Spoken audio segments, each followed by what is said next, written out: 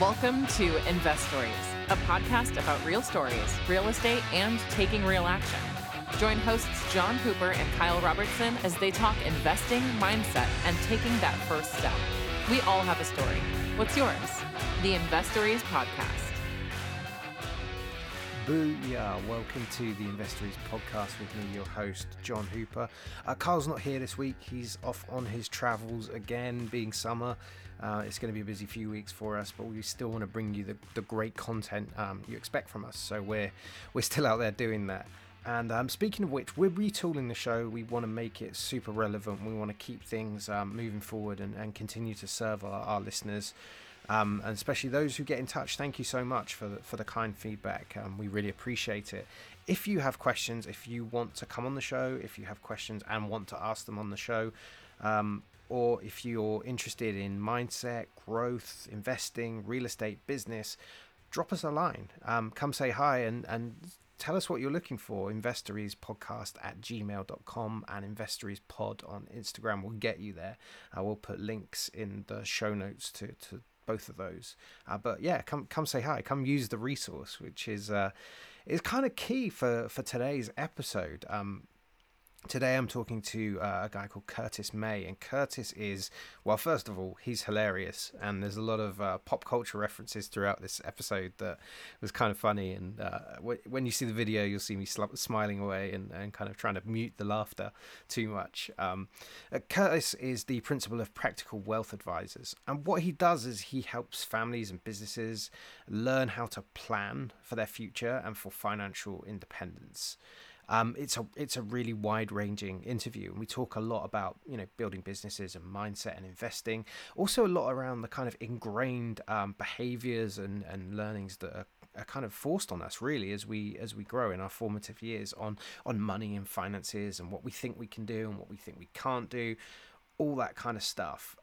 Curtis has a really, really strong and really charismatic kind of persona, but he's also kind of very passionate about what he does and has a very positive outlook on life. And it's really enjoyable to kind of get that from him, but also get that learning. And there's a ton of books referencing this as well that will help you kind of get on that trajectory. And I think the other thing to stick around for really is Curtis sets out how he kind of breaks things down and gets to his goals and targets, and that really is something quite powerful within the episode. So without further ado and without further a waffle from me, other than please do leave us a 5-star review, come say hi on our socials, and thanks for your support. Here's the interview with Curtis. Welcome to the Investories Podcast. I've messed that up. Let me try that again. Welcome to the Investories Podcast. Curtis May, how are you doing, Curtis? John, I am great. Thanks for having me. Luckily, I didn't fluff the intro. Curtis is the host of the Practical Wealth show podcast and creator and owner of Practical Wealth Advisors. And I think it's kind of a strange one, right? Personal wealth and growth and things like that we should all pay attention to. We were talking just before the record of how the parallels of Curtis taking 4 seasons to get into Game of Thrones. I haven't watched it at all. and the fact that you seek out advice on YouTube and you see these videos of like 600, 500 views and they're like gonna change your life, and then some kind of viral trend is like 4 million views or 10 million views. That's fascinating. Yeah, I mean, because I heard this from Russell Brunson. You just gotta, if you're doing that and you're in business, you're trying to get out there. I mean, I'm trying to learn the algorithms now, so I have a book on it, right? But where that came up was like, listen, you gotta, if you're new and you start to do something like this, it takes a minute to find your voice, and then they'll go back. I have people that find me and then go back to episode 1, and then put it on like 1/2, 2 speed and listen to the whole thing. And then, it's eerie because they'll call me and want to work with me. And I'll say, all right, well, I think we should do this. Okay. And I think we should do that. Okay. But they've been listening to me for like 35 hours, 40 hours. So it's like, whatever I say is because they called me. Say, all right, let's just get it going. And it's weird. I was like, I wasn't ready for that. I was like, okay, is it, you sure you don't have any questions? No, let's do it. And so it's funny. And so it's like with the Game of Thrones thing, like you don't discover a lot of this stuff until it's been out there. So you have to be out there. So when they find you, there's stuff out there that has some evidence that you might know, a thing or two. So hopefully during this call, I'll tell you both things I know. So. Awesome. So I still haven't watched Game of Thrones, so I feel like I'm behind by many years, at least on culture. Last season may disappoint you, but otherwise it was a good show. Yeah. Curtis, talk me through your background. Like, so financial awareness and kind of those tactics are kind of hard learned sometimes. What's your background? How did you get into this? Well, it's weird. I wanted to be a professional basketball player. And I realized my junior year in college that they were not looking for 5'11" two guards with a mediocre handle. And a person showed me a check for $400. And this is what I made for hours worth of work. I said, doing what? He showed me some little presentation about asset management. I was like, what? I was blessed. My family had always been in business. So I didn't get that go get a good job talk. So I was always looking for opportunities to make money. That I didn't scare me. Now, saying that, I'm introverted. So I wasn't like, to be in a sales type thing. That was hard for me, but my desire to win was greater than my fear, if that makes sense. So if the why is big enough, the how don't matter. So I kind of, when I get into something, I stay with it. But I really liked learning. I'm a nerd, right? So I was a cool nerd because I was also all city in basketball.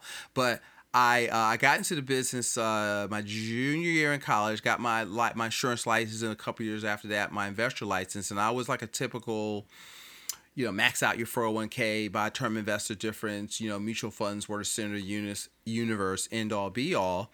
And then around 2000, I read a little purple book called Rich Dad Poor Dad.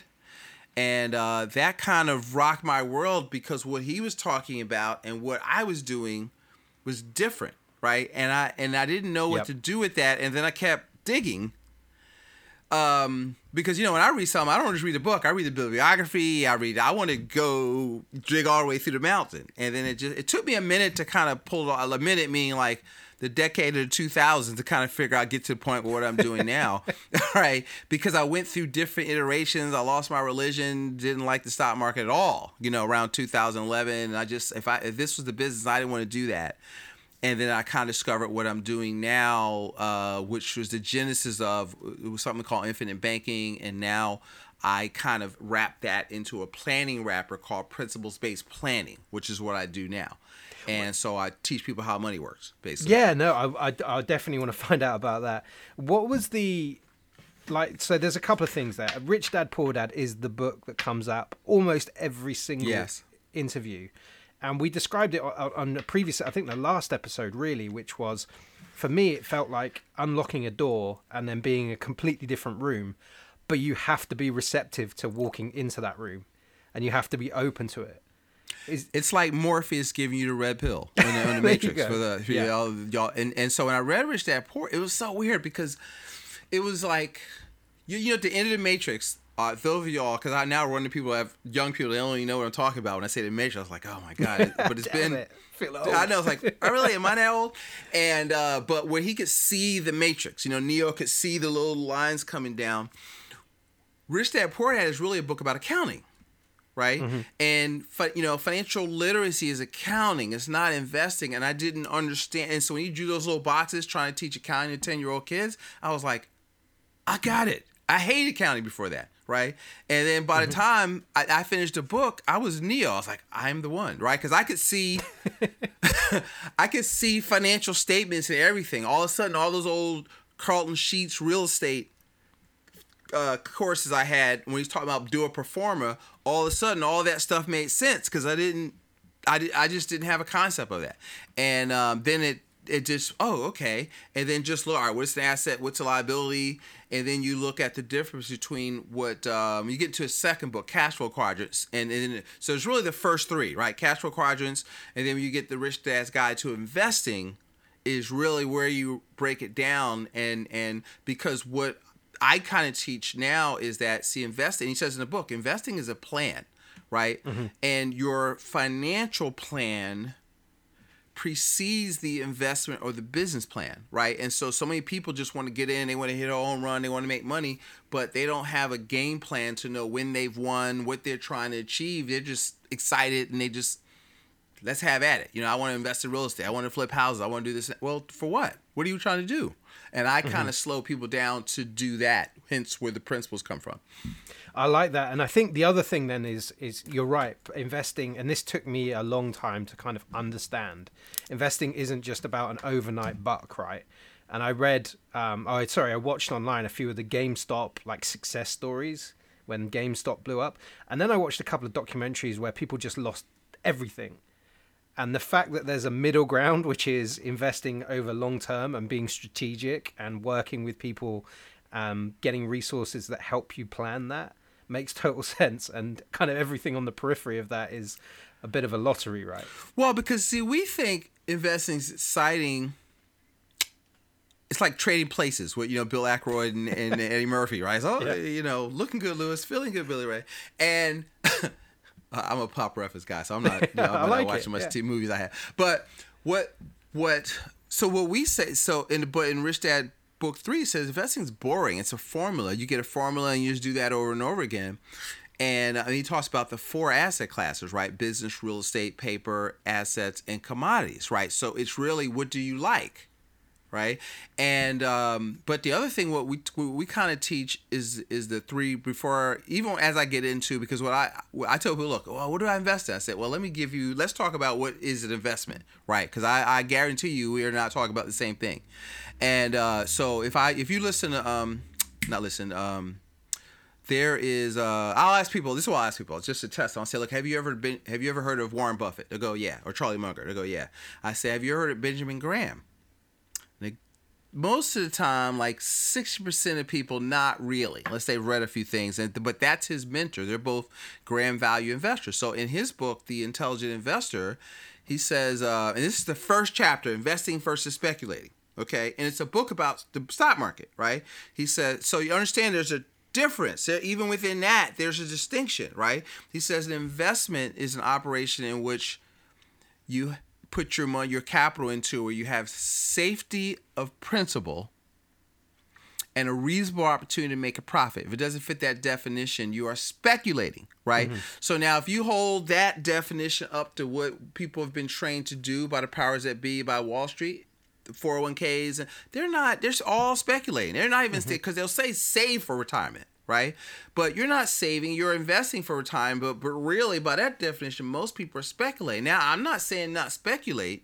I'm not against the markets. I'm against you not speculating and not knowing what the hell you're doing, right? Mm-hmm. And so what we teach is so understanding that definition, then we teach the 3 rules of investing. Invest in what you know, or invest in knowing, okay? Or, right, invest in what you can control, or what you can influence the outcome of, or don't chase returns. See, most people are chasing returns, and then, or the other thing was, if let's say you're busy and you're running a successful business, and you want to get your money out of the business into something else, then I would say you can invest in researching good operators, and then you can do syndications and that kind of stuff. But you need to learn how to do your due diligence, and that's what you invest in, and then.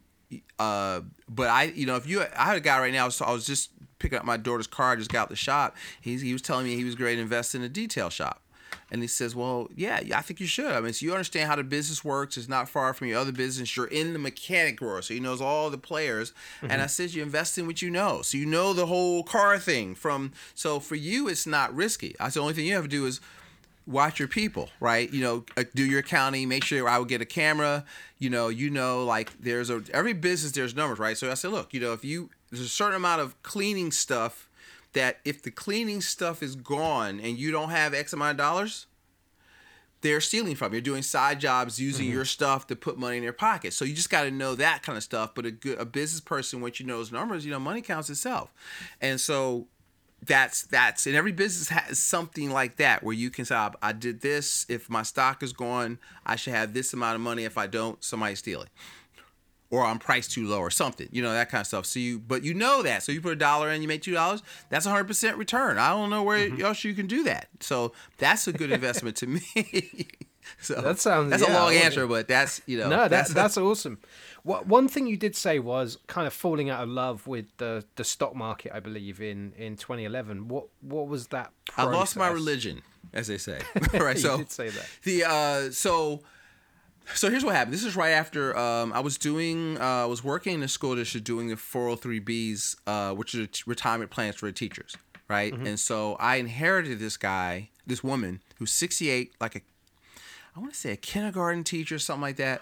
But she had, I don't know, a couple $100,000, and the guy that I inherited from had her in all kinds of unsuitable things, like Janus Technology Fund, and for a 68-year-old, she had no business being there. But he was chasing performance because the year before it had done 50% return. So he was just, I think he put her in those things. I don't think she did what she's doing. But anyway, after 9/11, the market went down, and this woman lost, I don't know, easily before I could move her to fix stuff and stop the bleeding, $50,000 in 3-4 weeks. Just, wow.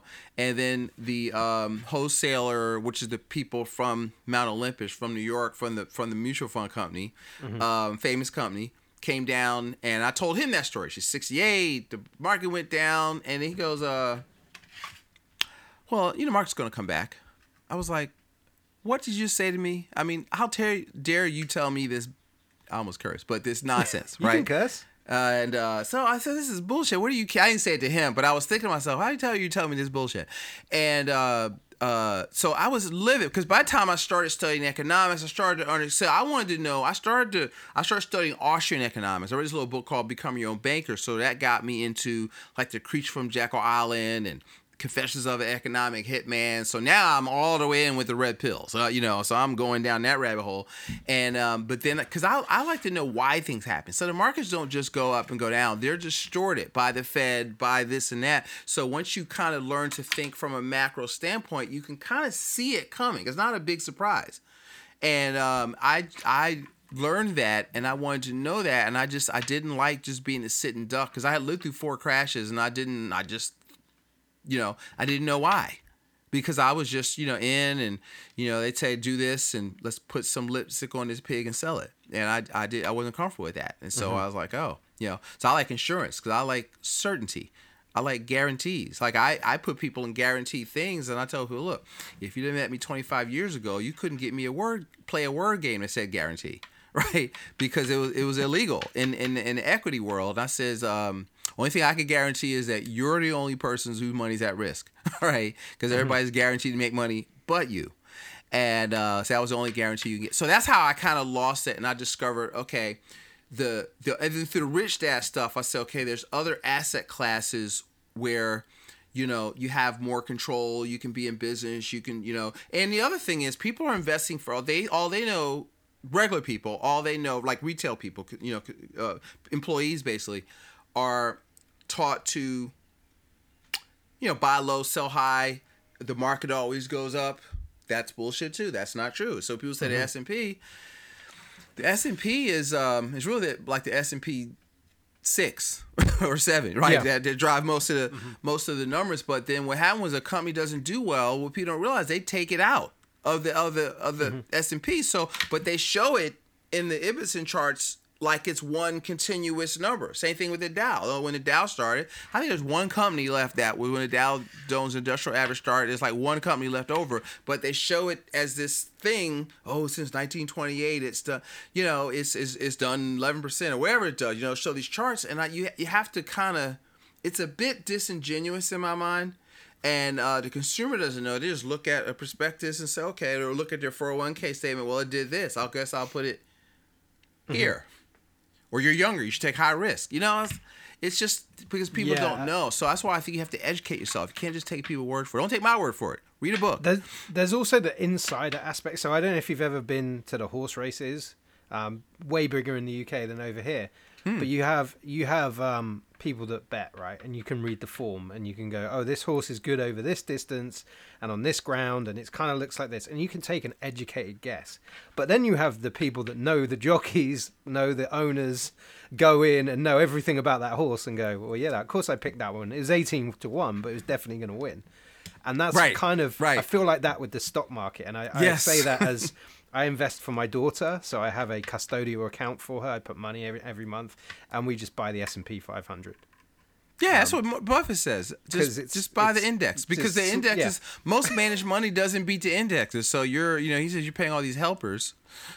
He likes to call them, and whereas I like to see people start a side business, or learn how to buy because investing is more about becoming something than it is buying something, right? So it's agreed.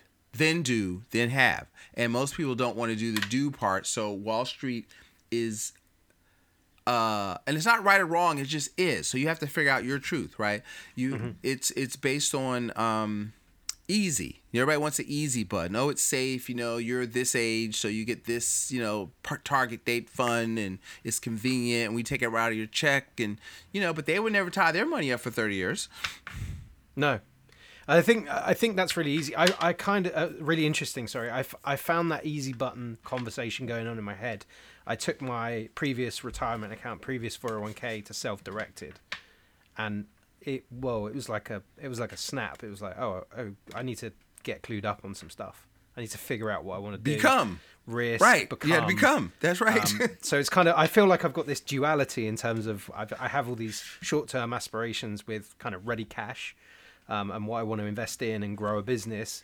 But then I also have this self-directed kind of part of me, which is, hey, there's John in 65. Here's the stuff we need to do now to make sure he's set up, kind of thing. But see, this is what that doesn't work. That's what I mean. So think about this. If you had $1 million, and if you did the what they would call the safe withdrawal rate, this is what they'll allow people in that business to show.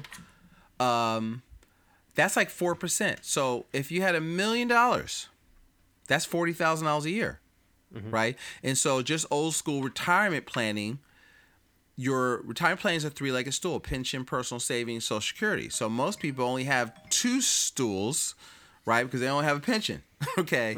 And they don't save enough. That I think it was some study I saw where so don't quote me on this, go look it up. But the average 60-year-old has less than $100,000 or less than $150,000 in a 401k, right? So that is not working. Where you go, even if you had $2 million, that's like $80,000 a year, right? Yeah. And so in a fluctuating stock market, with the value, the monetary unit called a dollar buys less every year.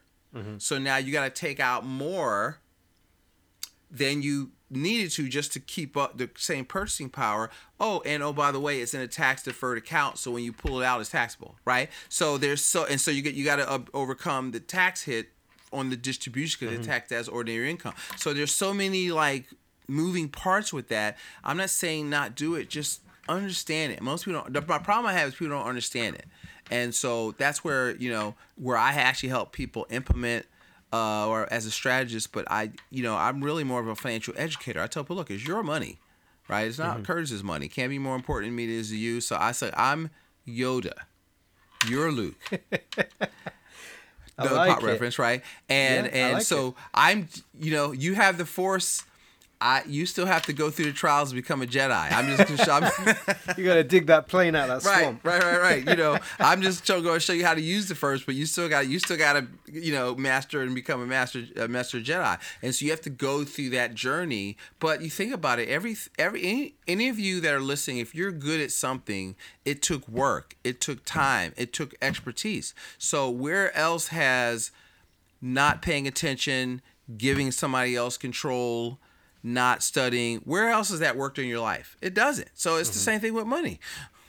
So anyway, I'm just saying. No, I like that. And I think if not this, then what, right? This is like what are you working for money? You might as well learn how money works. But see, the key is what we talk to people about, John, is financial freedom, right? Not retirement. See, because retirement's an age. Financial freedom is a capability. Right? I like that. So you want to become, what's the capability? Be able to live like you want to live from the income from your personally invested assets. So then when you think that way, you're looking for assets. Well, what's the rich dad definition of an asset? Somebody puts money in your pocket. So if you can, I was speaking to this real estate group, talking to them about how to grow their business. I said, well, I think is it Because I was trying to get them to get out of the transaction mindset. I said, listen, could you help your clients? I said, what do you think you could get? Is it reasonable to get maybe net $500 a month in rent after you pay the expenses? Yeah. I said, well, could you help your clients buy a house a year for the next 10 years or 2 houses a year for the next 10 years or 5 years? They said, yeah, I believe we could. I said, well, okay. Well, so you had 10 houses at $500 that the rent will go up because inflation forced the rents up. That's $60,000 a year. And you know, if it's I'm just making a number, $100,000 house, well, you don't need $100,000. You need like 20. And you can get the house with leverage. If you want $100,000 of stock, guess what? You need $100,000. There ain't no leverage going. You know what I mean? And so you got to. So it's what is the asset class that you want to learn? But you want to focus on.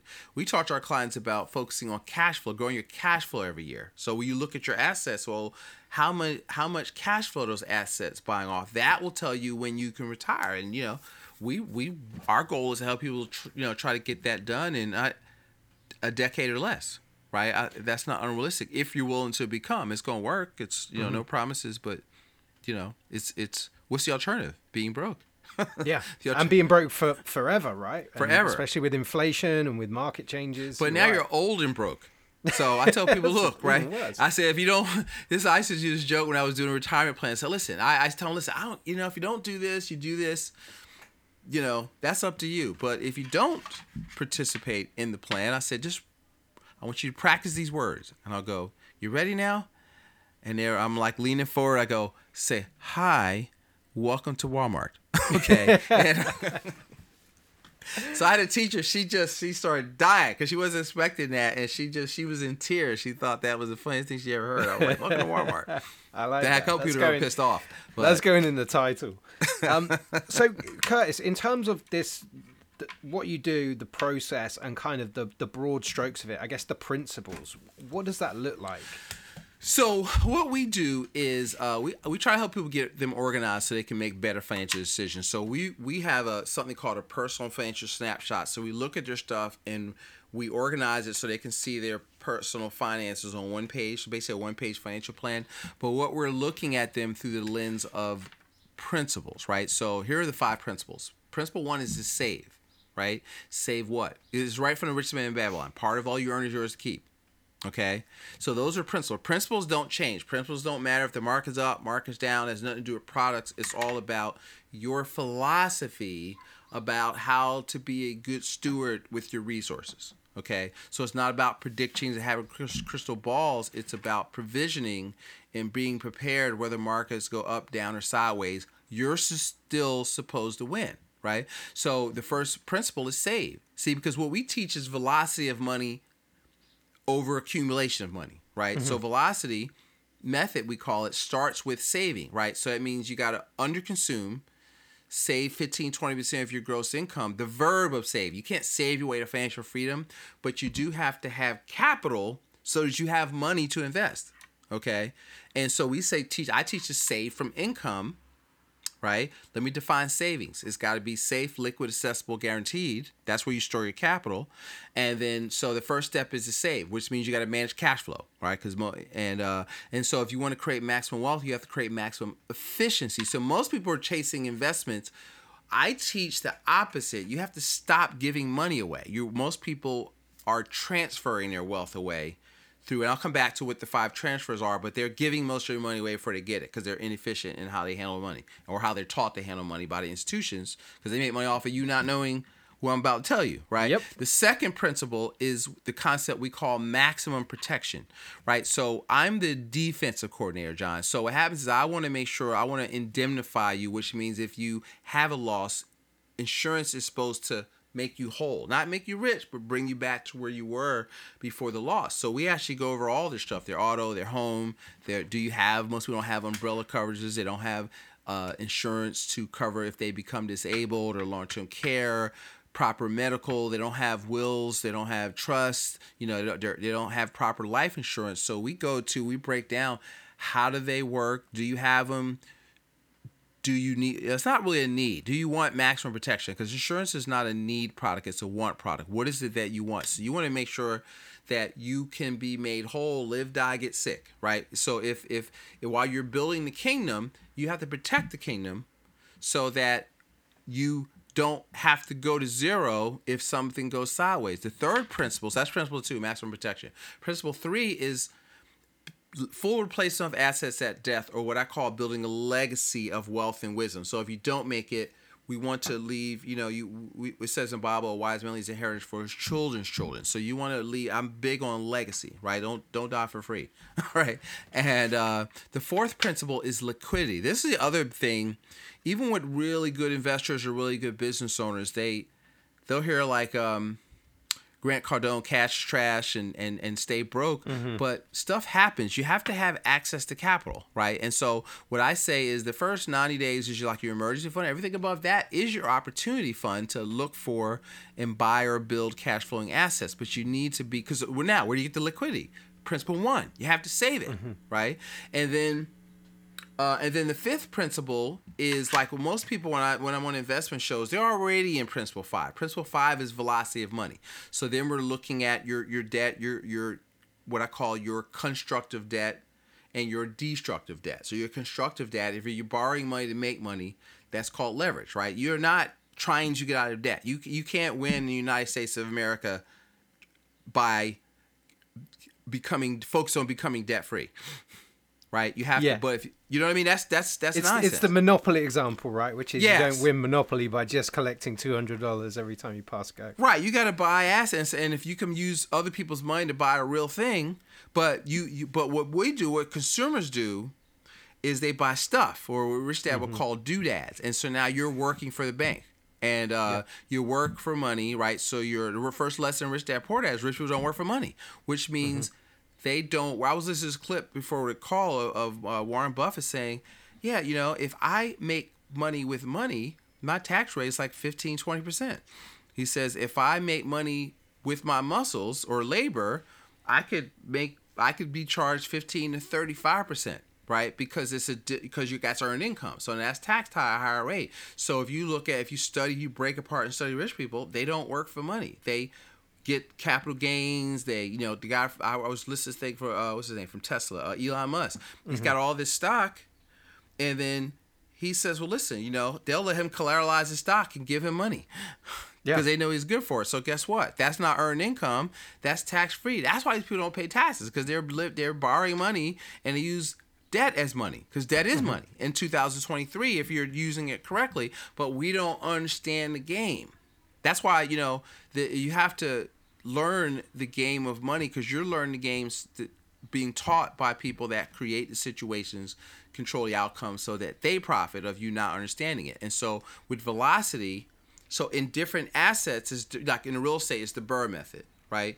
If you're in a restaurant business, how many times can you turn your tables over, right? I spoke last March at the Laundromat Millionaire Conference, and I had a keynote down there, and as I studied them, they wanted bigger, more efficient dryers and machines, because if they can get people in and out the mat faster, that's turnover is velocity in their business, right? So that's just an economic principle. You want money? Mr. Wonderful says, look, if I give you this $500,000, how soon am I get my money back? With friends, right? And so he can do what? Put it in another thing. So we're taught to buy it, hold it, leave it there for 30 years. But an institution would never do that, right? They'll use leverage. They want velocity, cash flow, leverage. And so that's what you have to learn. But you got to learn that, because that's not common knowledge, and it's not necessarily risky. Being uneducated is risky, so that we have to learn, how to do it. That's why I'm big education, big on financial education. Then you got to learn what you like, because I don't think it's my job to tell you. Because if I say invest is about becoming, it's not my job to tell you what to become. I like that. I've been doing some personal coaching, and that's a lot of the themes around that is who do you want to be? What do you want to be? What does your future look like? Not I'm going to tell you what you should be doing. Right. And then let's apply some broad strategies that apply pretty much across the board to get you there. Right. Yeah. Principles, honesty, hard work, and then the financial principles. Then principles drive the strategy. Or really, what comes before that? Your goals. What do you want and why? Then your principles. Because Jim Rohn will say most people don't have a money problem, they have a philosophy problem, right? principles drive strategy. These are the things you're going to do to get you down the road towards the outcome that your goal is, right? Passive income greater than expenses, a work optional lifestyle. Yeah. That's it. What are you you have Napoleon Hill said you got to have a chief definite aim. What are you willing to work for that you get up and you're just got a burning desire in your gut? Because if you're wishy-washy, that's not going to get it done. Like, you got to get something that you like, and it's not the money. It's like, for me, it's freedom, right? There's a clip from The Gambler that's like the theme of, I have a membership site called the Money for Life Club, and we call it, we have a newsletter called the Cash Flow Nair, and so the goal is getting to the this is from the John Goodman clip. Just look up John Goodman, The Gambler, and he talks about getting to the glorious position of FU. Okay, and he's talking to what's his name? What's the guy? Mark Wahlberg. So just look. It's like a 4-minute clip. I've watched it, I don't know, 50 times, and every time I put the watch link in it, the show notes. Yeah, it gets me fired up. So my whole planning process is built around getting to FU, right? So we want to get people to the FU position, and where you can do what you want, when you want, and what your desire has to be freedom. Where people, nobody can put their thumb on you and squeeze you, and the people that find me, that's what they want, and then they realize they've been in the game long enough to realize that what they're doing is not taking them there, and now they're looking. Right. Mm-hmm. And then Curtis will give you some homework because it's your money. But then, I try to make sure you're sound financially, that you know how to manage cash flow, the difference between the asset and the liability, you're saving, you got protection, you're playing defense, but offense is your job, right? Mm-hmm. You got to figure out, do I want to be in business? Do I want to franchise? Do I want to buy businesses? Do I want to be an active real estate investor? Do I want to host? Do I want to syndicate? I got clients that do private lending. I got clients that have ATM machines. I got clients that buy notes, that performing and non-performing, tax liens, life settlements. Have at it. It all works. If you're not stupid. But damn it, I'm stuck. No, I have. What's really interesting, I was kind of hanging in your every word there, because I had that realization. I was in a W-2, still am, but I love my job at the moment. I feel very fortunate to be there, but I know that that's not me for the rest of my life. And I know that what I want to do is have that freedom, build a business that helps, that grows, that has community, that has drive, all that good stuff. And kind of, I'm still figuring out how to get there. And it's super, when you unlock that in your brain, it's super exciting. It's on then, right? And so Jim Rohn would say, and I got this, the first time I heard this was from Robert Allen. He's who he calls it. I heard this at 20. A temporary, it was a book called Creating Wealth by Robert Allen. He says, a job is a temporary inconvenience to give you the cash flow you need to build your thing, whatever that thing is, to get you to financial independence. Or Jim Rohn says, this is a better, nicer way to say it. Wages make you a living, profits make you a fortune. So you have to earn your living by day, but you can work on your fortune at night, on the weekends, on your lunch break, right? Because our tax code, I was having a lunch at a conference with Tom Wheelwright, Kiyosaki's accountant, right? Tax-free wealth, Tom Wheelwright. He says, listen, the tax code is, another word for code is map, right? It's a treasure map, right? So our code, the tax code, is a stimulus program. It tells you what the government wants done. And so if you partner with them, what do they want? They want jobs. Who creates jobs? Businesses. So the tax code favors business owners. They want housing, so it favors real estate investors. They want food, so it favors agriculture. And they want energy.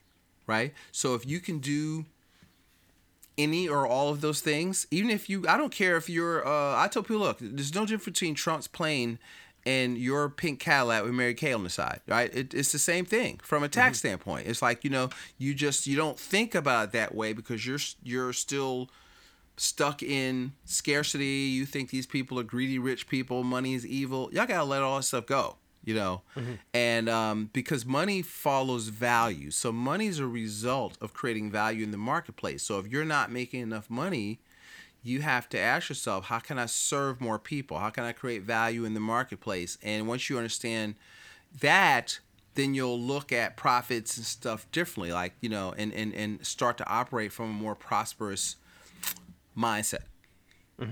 No, I like that a lot. I think that's one of the things I went through. Like, Rich Dad Poor Dad was the book that kind of unlocked it, but I was in that scarcity mindset, and I was uneducated as well. So I was away last week with family, and my wife's nephew was asking me, "Hey, how do you?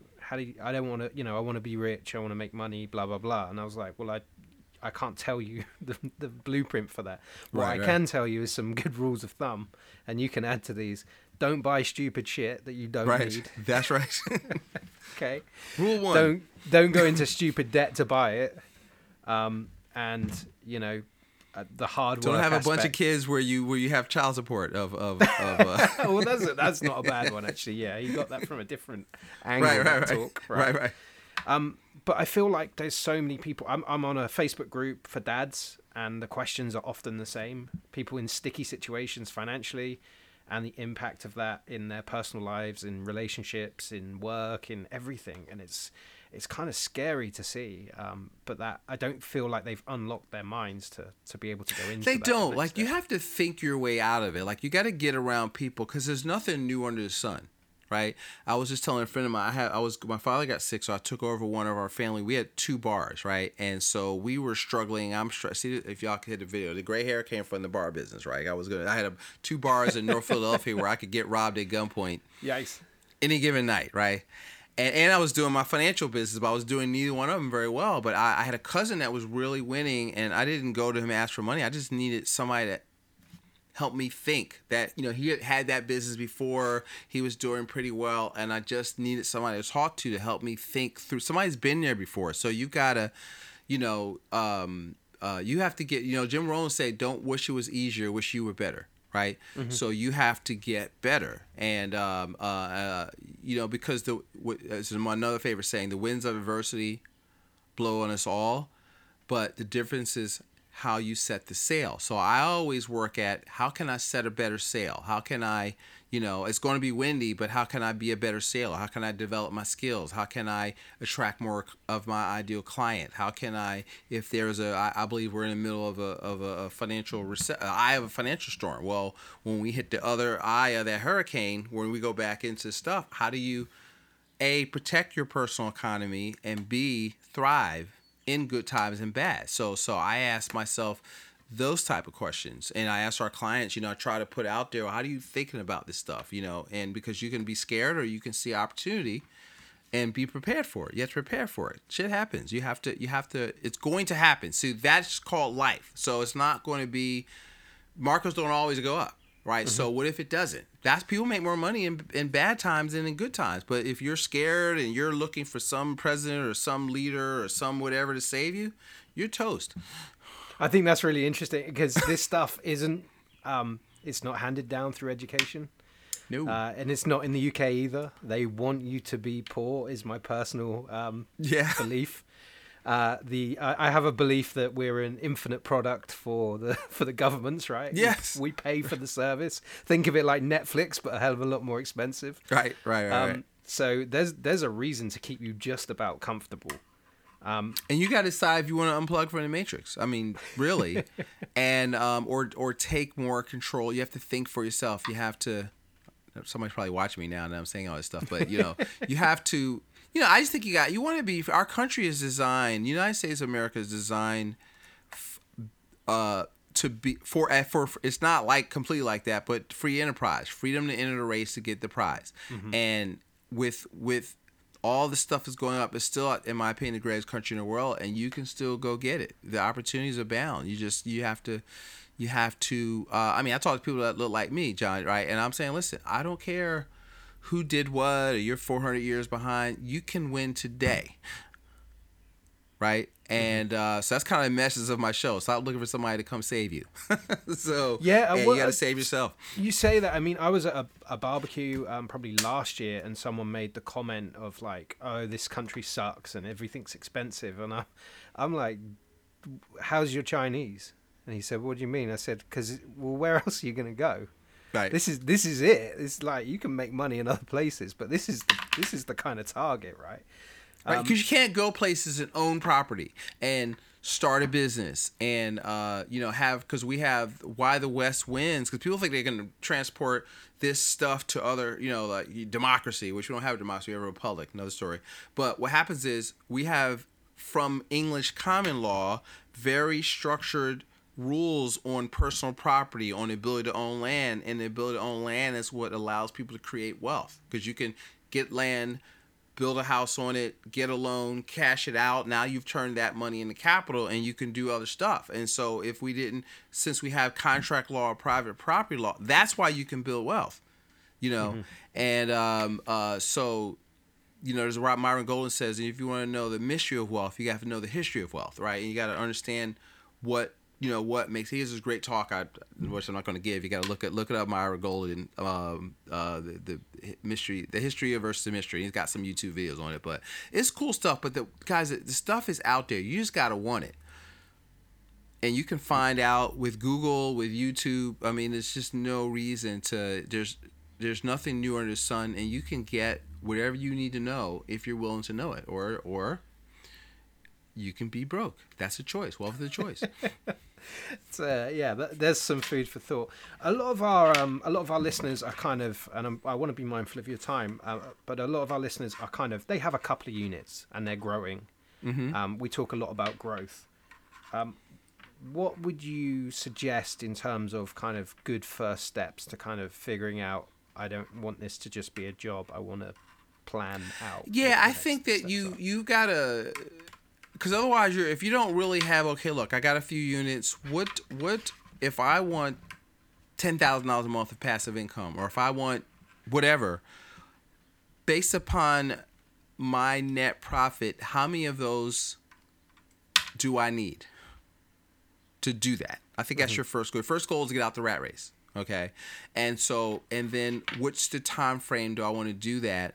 And then, so now you know that, well, all right, I got to buy 2 houses a year for the next 5 years. Well, now you look at it and you'll say, well, all right, so now I've got, I would do a 5-year goal and 1-year targets, right? So I would look at a 1-year target, and then I would have 90-day breakdowns. And because see, once you know that, all right, how many houses I got to look at? How many offers do I have to make? What are my finances need to look like? Like, we're just kind of meandering. This is where I work with people where I tell people I bring a financial planning aspect to, business owners and real estate investors, because I want people to think about that. I'll say, all right, how much do you want your passive income to grow every year? Let's break that down in a quarter. And what are you doing? What's the work? I had a client I was talking to this morning. I said, well, she left her job. I was like, all right. I says, well, I'm wholesaling. I got some short-term rentals. Okay. What's your goal? She was making $130,000. She's at $200,000. I said, what were you making before you left? I said, $130,000. All right. Well, how much is that a month?